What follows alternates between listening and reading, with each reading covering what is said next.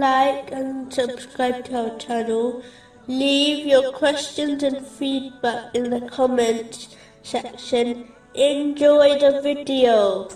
Moving on to chapter 20, verse 56. And we certainly showed Pharaoh our signs, all of them, but he denied and refused.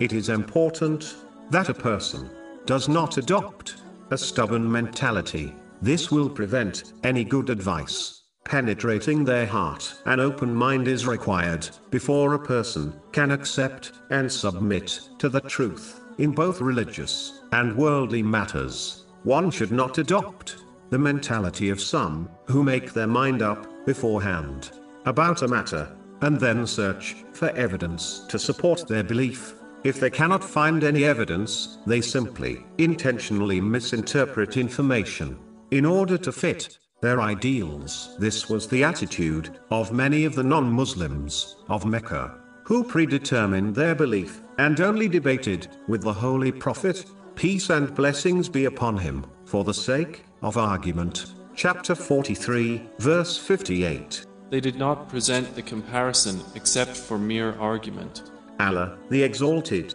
covered the hearts of some of the non-Muslims of Mecca as they adopted this type of argumentative mentality. Chapter 4, verse 155.